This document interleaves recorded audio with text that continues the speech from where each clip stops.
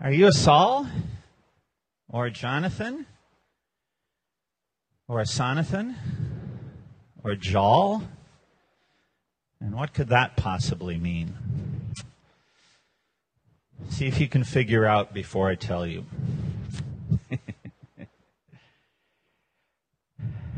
Yeah, you can leave it up there just to torment people for a minute or two. Those of you who may not know me, I teach at Denver Seminary, and I teach in the New Testament department, which means that an assignment like tonight's puts me on a level playing field with everybody else. Since we're in the Old Testament, I had to do my homework. Couldn't just pull out old notes. But one of the interesting things that comes with my job is the opportunity from time to time to speak in other places. And usually they ask me something about my home church. Usually what it is. And so I have sort of gotten used to a certain pattern. As soon as I say scum of the earth, obviously there will be snickers and strange looks, and then I'll try to describe a little bit and tell a little bit of the story, and then sooner or later somebody asks, so why would a seminary professor go to that kind of a church? Well, the answer is because Larry Pombianco did it to me years. No, just kidding. I once had one of my colleagues who said, is this your delayed adolescent rebellion? And the more I think about it, he may be onto something. Because I was a pretty compliant kid. Not that I didn't want to rebel, I just didn't dare to. Because I was kind of a wimp, and I knew what would happen to me at my house. In fact, I don't know whether you think I qualify for scum or not. Probably compared to some of your stories, I don't come close. But there were plenty of times growing up as a kid when, if I had known that the Bible said scum of the earth someplace, I might have adopted that phrase. I always wanted to be popular, but I never was. The popular kids, at least in the 60s, were good looking, or athletic, or socialites, or in the right clubs. And I tried hard at sports and got to be mediocre at a few of them. And that really made me happy, because I was terrible at everything else. But there was one thing I could do well, and that was get the grades. But I learned that doesn't make you popular. Before anybody had invented the words nerd and geek, I was both. Those of you who are my age, all three of you in the room. No, that's right. Larry's wife's here. We got four. You will perhaps remember the term egghead. I have no idea where that came from. I never Googled it. But that was nerd and geek before those words had been invented. And so, yeah, I felt like scum until I met a group of kids at a high school campus life club that my best friend invited me to. And for the first time in my life, I saw more than just two or three people act very genuinely like they were taking an interest in me and cared about me. And I was a sophomore, and some of them were actually juniors and seniors, which never happened, at least not in my era. And that's really what, to make a long story short, eventually brought me to Christ. What could that possibly have to do with Saul and Jonathan, or Sonathan, or Jael. A long time ago, in a month far, far away, 2 weeks before Easter, we were going through the book of 1 Samuel, and we left off smack dab in the middle of chapter 13. That's where we're going to pick it up. And now you've got two puzzles to figure out before I tell you. A, what's the crazy title all about? And B, what does my story have to do with anything? 1 Samuel chapter 13, beginning at verse 16. Saul and his son Jonathan and the men with them were staying in Gibeah, or Geba, in Benjamin, while the Philistines camped at Michmash. Raiding parties went out from the Philistine camp in 3 detachments. One turned toward Ophrah in the vicinity of Shual, another toward Beth Horon, and the third toward the borderland overlooking the valley of Zeboim, facing the wilderness. And if you're like me, those names mean absolutely nothing. So we need a map. Behold, a map. Now, not all those place names are on here, but the ones that aren't are irrelevant. In fact, you really only need to memorize 2 lines on this map. The line with the arrow going from Geba. They said they had this 20th century device called a laser pointer, and it might actually work here. Or not. There it is. Wait for it. So memorize this line, which if I could hold it straight, it wouldn't shake, but I can't. Memorize that line, and memorize the dashed line. Geba is where the Israelites are camped. Michmash is where the Philistines are camped, and they're fortifying all these other ways so that the only hope for the Israelites is to hold their ground or to go backwards and cede territory to the one Canaanite group that they were never able to completely rid from the land and always was their nemesis over several centuries. Got that memorized? There will not be a quiz. Good. Not a blacksmith could be found in the whole land of Israel, because the Philistines had said, otherwise the Hebrews will make swords or spears. So all Israel went down to the Philistines to have their plow points, mattocks, axes, and sickles sharpened. The price was 2/3 of a shekel for sharpening plow points and mattocks, and 1/3 of a shekel for sharpening forks and axes and for repointing goads. So on the day of the battle, not a soldier with Saul and Jonathan had a sword or spear in his hand. Only Saul and his son Jonathan had them. Okay, go back 3,000 years. Imagine you're in Middle Earth, or early in the Iron Age. And the Philistines have the highest technology of the day. They have mastered swords and spears. The Israelites aren't dumb. They begin to develop this technology, but in previous raids, the Philistines figure one of the ways to keep the Israelites at bay is to, if they see a blacksmith shop anywhere, destroy it.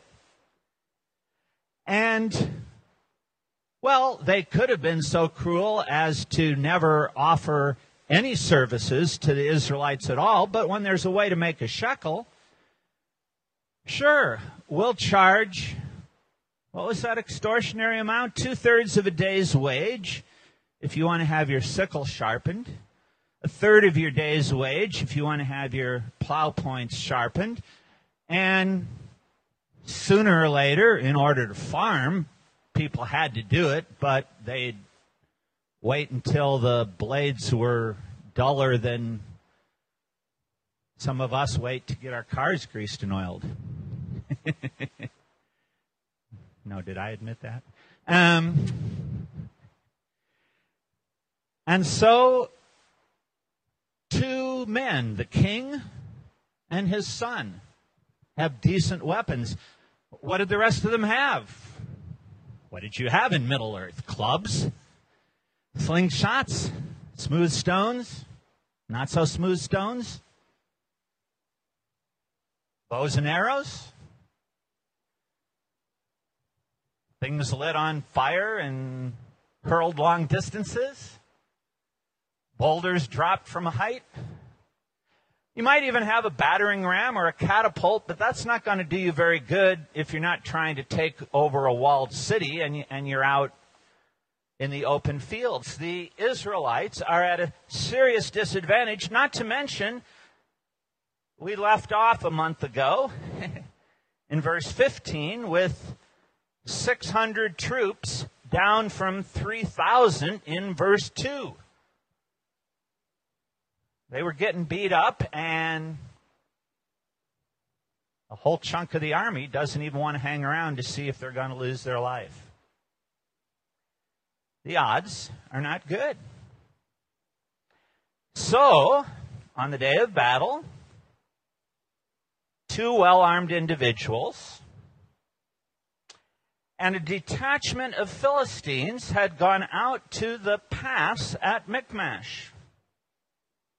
So one day, Jonathan, son of Saul, said to his young armor-bearer, "Come, let's go over to the Philistine outpost on the other side." But he did not tell his father. We have a remarkably well-preserved photograph of the preparation for this battle, taken a few years ago. The terrain has barely changed. Oh, there are a lot more people and homes, and not necessarily on the same sites as the ancient towns, though sometimes there are. But you remember those two lines? The solid line? Well, here's ancient Geba or Gibeah, and here is the valley, the pass of Michmash, going up like this. The area that was fortified was probably this hill, and Michmash itself was probably on top of this humpy hill. So in the shadows, in the valley, is the one and only direct route from the Israelite camp to where the Philistines are split up. If you don't want to go that directly, you're going to go through the valley and around, a real long ways around. Or you're going to come through this canyon, and that's going to take forever, and sooner or later people will see what you're doing. You like following the bouncing red dot? 20th century did have some fun toys.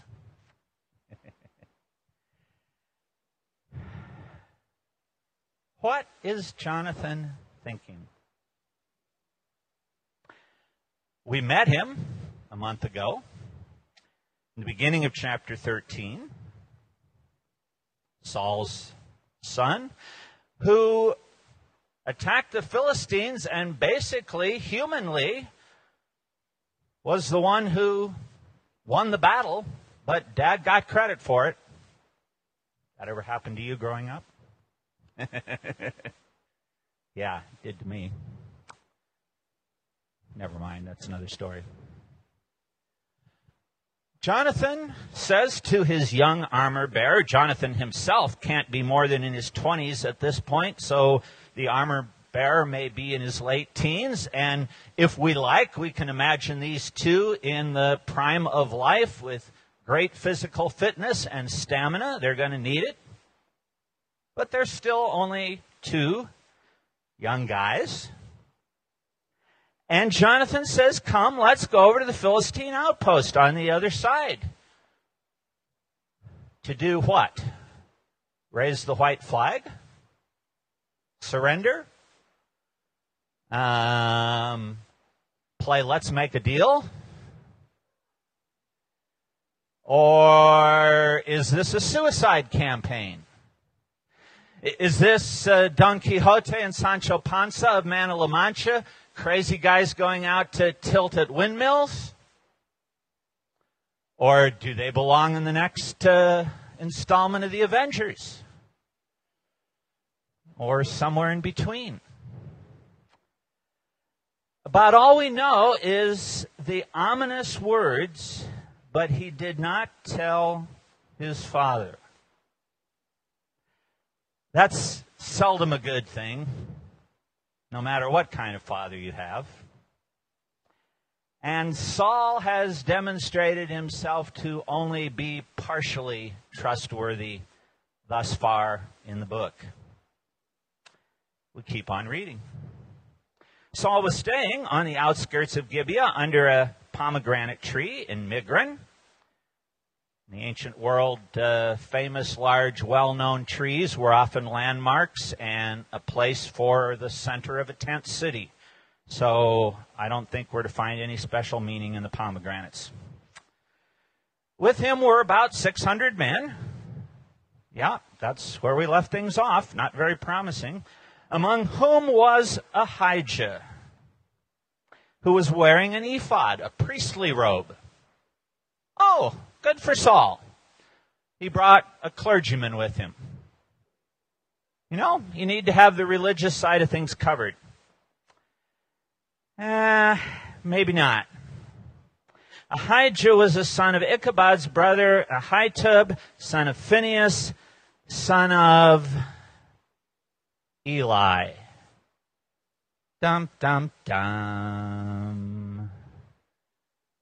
Fast backward to the beginning of Samuel. Eli is the aged priest who does some nice things for Samuel, but his sons are horrible. Great-grandson, well, he could be completely different, but barring any information otherwise, this is another ominous note. After all, Samuel is the leading cleric in the land. Why isn't Samuel here? Well, because the last time he showed up seconds before the deadline that he had promised to show up, and Saul didn't wait and got too eager to win a battle, and so he won the battle and was told because he didn't obey, his sons wouldn't inherit the kingdom. Samuel doesn't have nice news for Saul when he shows up. So, of course, we're not going to invite him. We're going to invite Eli's great-grandson.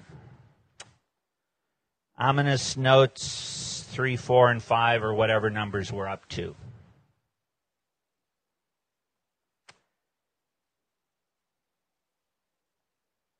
Yeah, that's enough of that. On each side of the pass that Jonathan intended to cross to reach the Philistine outpost was a cliff. One was called Bozez and the other Sina. I don't know why they named cliffs, and I don't know what the words mean, and they may mean something, but as far as I can tell, that's irrelevant to the story. One cliff stood to the north toward Michmash, the other to the south toward Geba. Jonathan said to his young armor-bearer, "Come, let's go over to the outpost of these uncircumcised men. Perhaps the Lord will act on our behalf. Nothing can hinder the Lord from saving, whether by many or by few. Do all that you have in mind." His armor-bearer said, "Go ahead, I am with you, heart and soul." Jonathan said, "Come on then, we will cross over toward them and let them see us. If they say to us, 'Wait there until we come to you,' we will stay where we are and not go up to them. But if they say, 'Come up to us,' we will climb up, because that will be our sign the Lord has given them into our hands."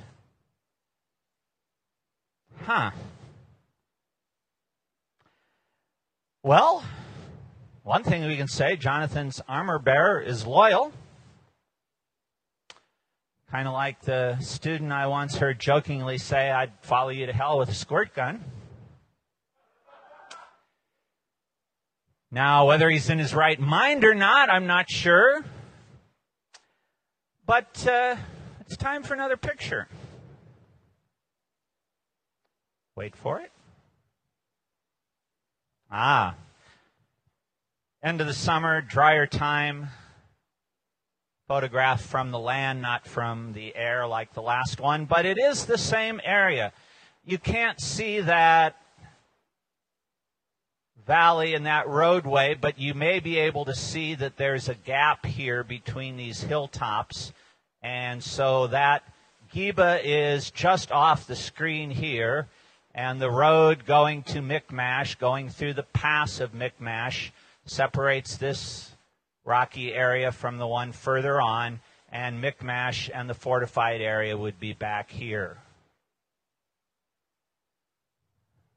Now we can start to see Bozez and Sina, these very rugged cliffs, and you can't see that there's a big precipice right here and a deep canyon down in between. What does Jonathan have up his sleeve? He says,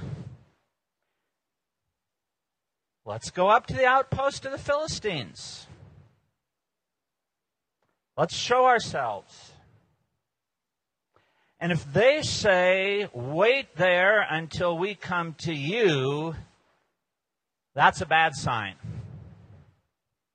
That means they're probably going to come armed, and there's going to be enough of them that we don't stand a chance, and there won't be any element of surprise, and we'll just be heading home. But if they say, come up to us, we will climb up.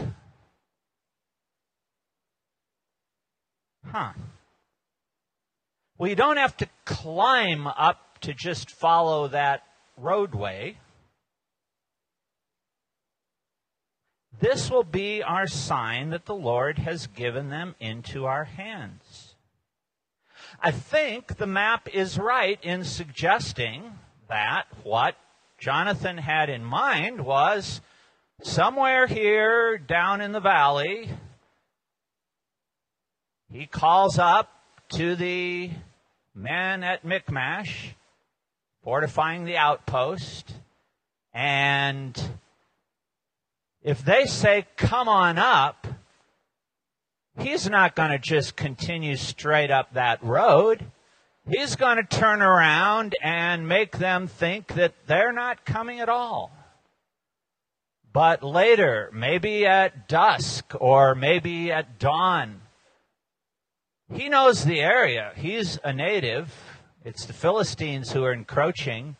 He is going to find a way, and it's going to be a rugged crawl, sometimes with his hands and his feet, but he's going to find a way down in the canyon and up again to this little plateaued area that's no more than about half an acre. And seriously, if you're a Philistine, how many people are you going to put there? Well, you know, we've got to have 100 guys lined up right along the edge here, because you never know when those Hebrews are going to practice their mountain climbing skills. And no, of course not. They're not thinking about anybody climbing up to us. And so we continue. So both of them showed themselves to the Philistine outpost. Look, said the Philistines, the Hebrews are crawling out of the holes they're hiding in. In case you're curious, that wasn't a compliment. The men of the outpost shouted to Jonathan and his armor bearer, come up to us and we'll teach you a lesson, nanny, nanny, boo-boo. That's a paraphrase. The Hebrew is very cryptic there. It basically says, come up and we'll show you a thing. Probably like our expression that's a little bit wordier. We'll show you a thing or two. Teach you a lesson.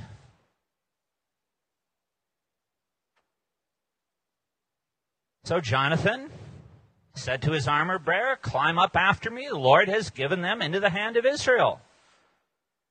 Jonathan climbed up using his hands and feet. You don't do that if you're taking the main highway. With his armor bearer right behind him, good old Tonto. The Philistines fell before Jonathan, and his armor bearer followed and killed behind him. In that first attack, Jonathan and his armor bearer killed some 20 men in an area of about half an acre. Now, obviously God is with them, but I don't think we're meant to see this as an actual supernatural intervention. I mean, good grief.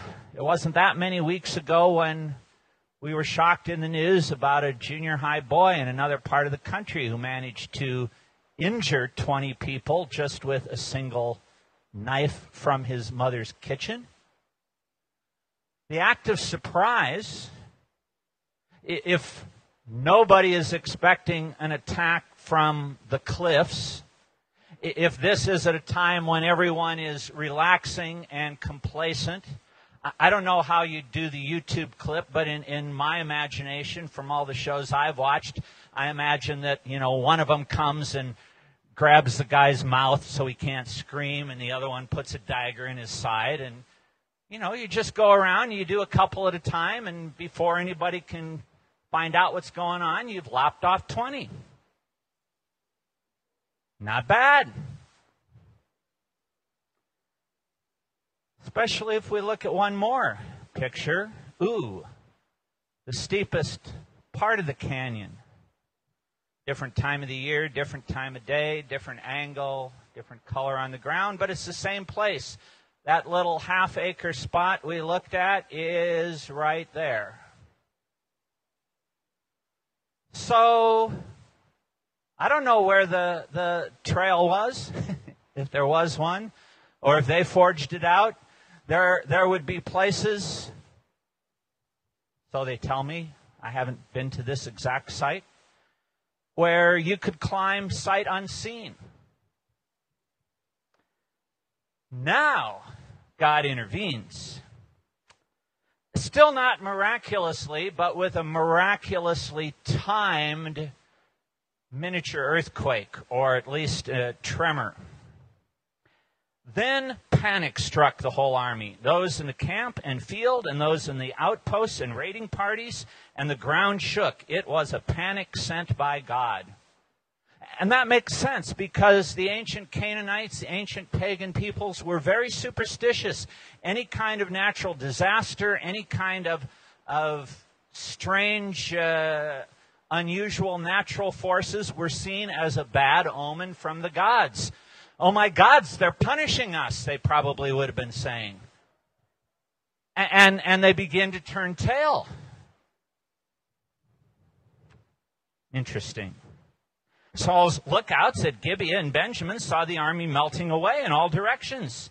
Then Saul said to the men who were with him, "Muster the forces and see who has left us." He's not dumb. He knows he didn't start the battle. When they did, it was Jonathan and his armor bearer who were not there. Of course it was. They hadn't told Dad. Dad always finds out. Dang. Saul said to Abijah, "Bring the ark of God." Well, now that sounds very spiritual. Except no king had the right to command anybody to move the ark of God anywhere.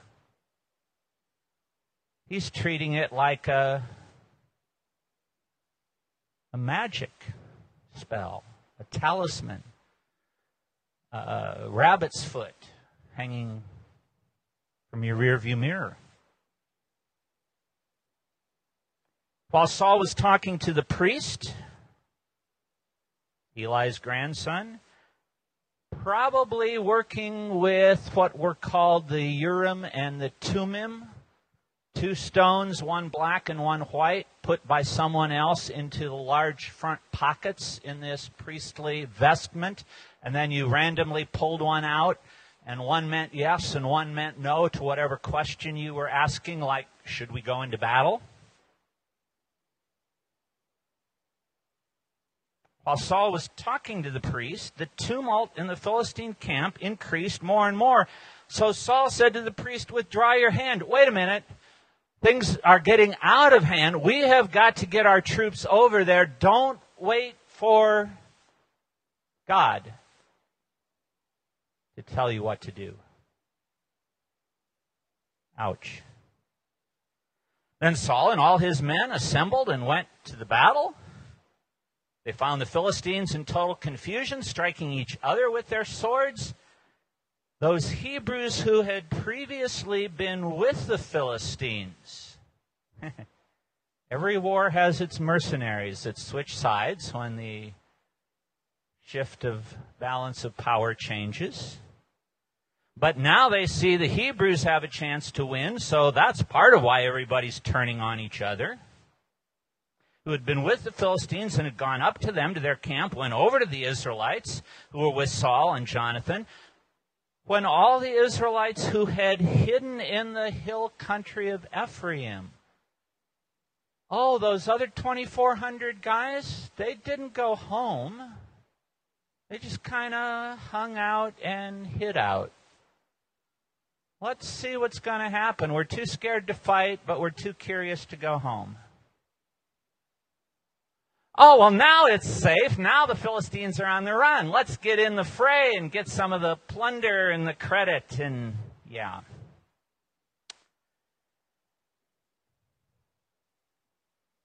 And so, with everyone in hot pursuit on that day, the Lord saved Israel. And the battle moved on beyond Beth Aven, beyond the map we looked at the beginning. A great victory. Hallelujah. 3 cheers for Israel. 3 cheers for Saul. Oh, maybe 1 cheer for Saul.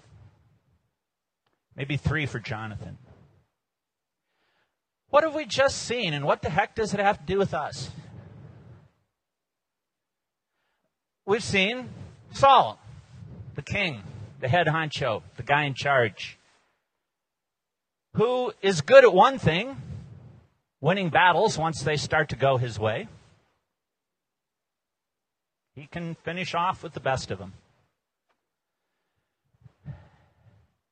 And he's good at giving the appearance of being religious while doing so, while not actually following God's laws.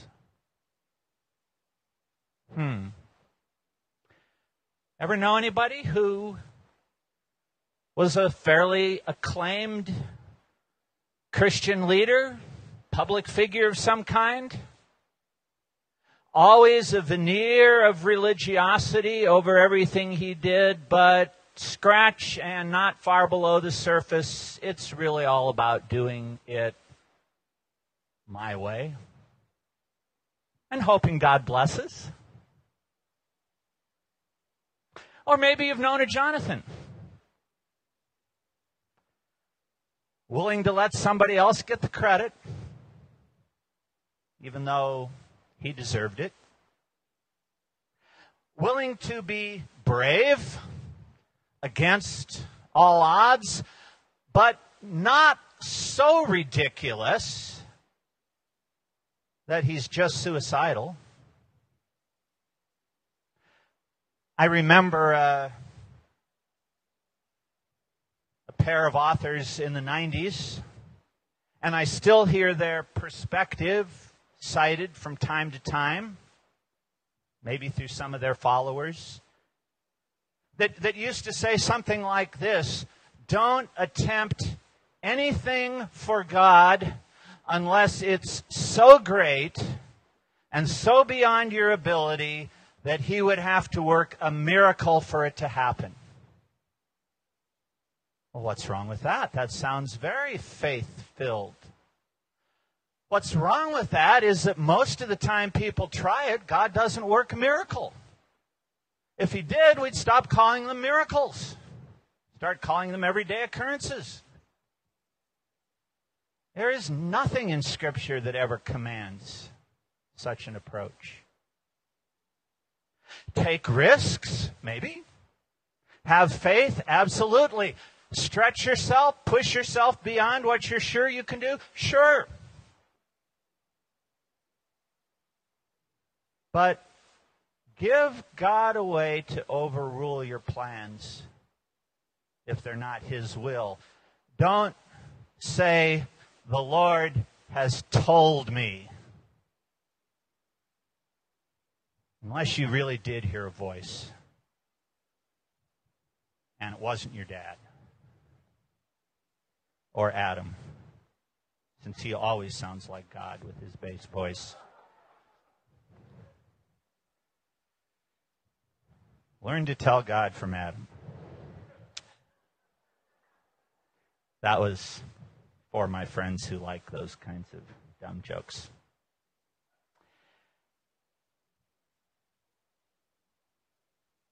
Nobody is perfectly a Saul. Nobody is perfectly a Jonathan. Can we at least try to be a Sonathan? Mostly Jonathan, even though we might have to admit that at times there's a little Saul. And if that's too demanding, can we at least try to be a Joel? Okay, so most of the time you're Saul. Let's start and add in a little bit of Jonathan. And then maybe you can graduate to a Saulnathan. I don't know. The ways you can put the letters together are not quite infinite.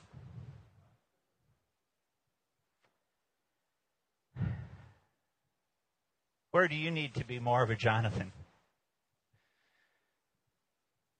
In relationships?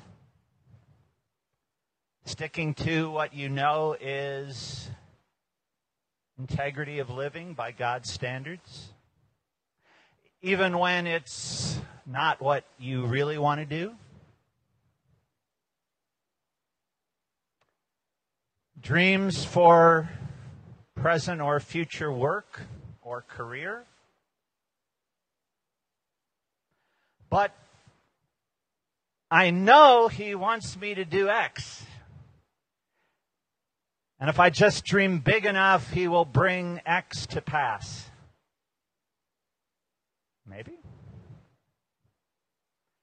Are you giving him a way to change your mind if that's not his will? Are you, meanwhile, taking some risks and acting on faith in smaller ways and seeing how he responds? Are you just sitting back and waiting for a Jonathan to start it all so you can come in and finish it up and claim the credit? Or what about God in your life more generally?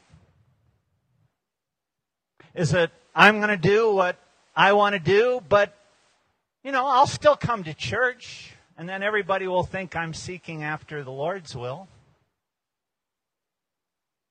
I'll even get involved in a small group. Then they'll know I'm really holy. At least one of the spellings of holy. I don't know where you are tonight. I know that becoming a Christian didn't automatically change that in my life. Oh, it did change my dreams of being a high school math teacher into becoming a major university professor, to be an evangelical voice in a liberal environment and help change the world. And God never opened those doors.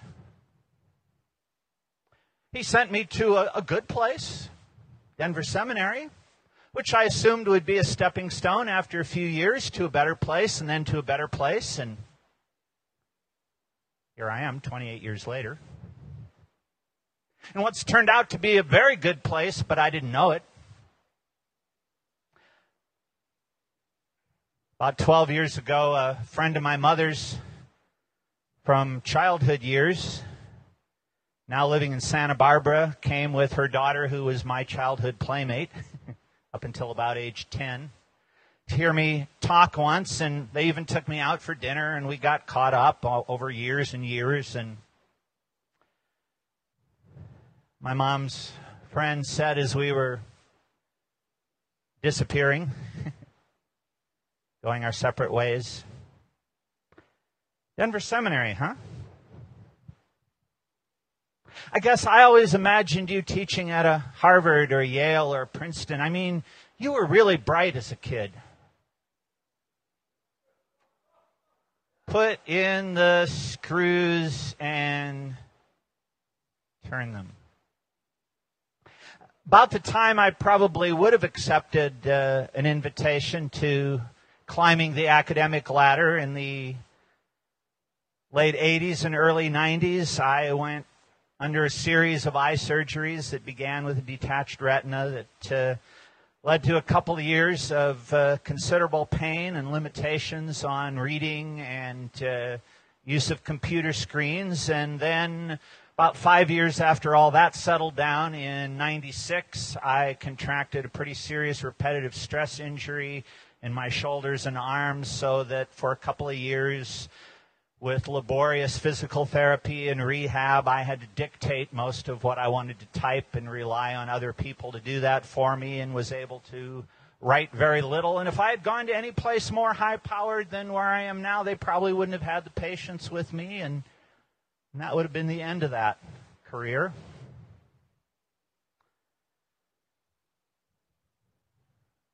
Now I'm as healthy as I've been in years, except for the knee that just waits to some year be replaced.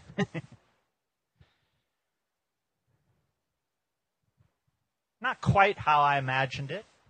Oh, God has been incredibly gracious.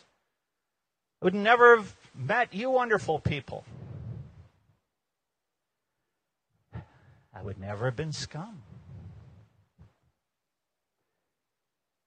But it's not what I thought 20 years ago.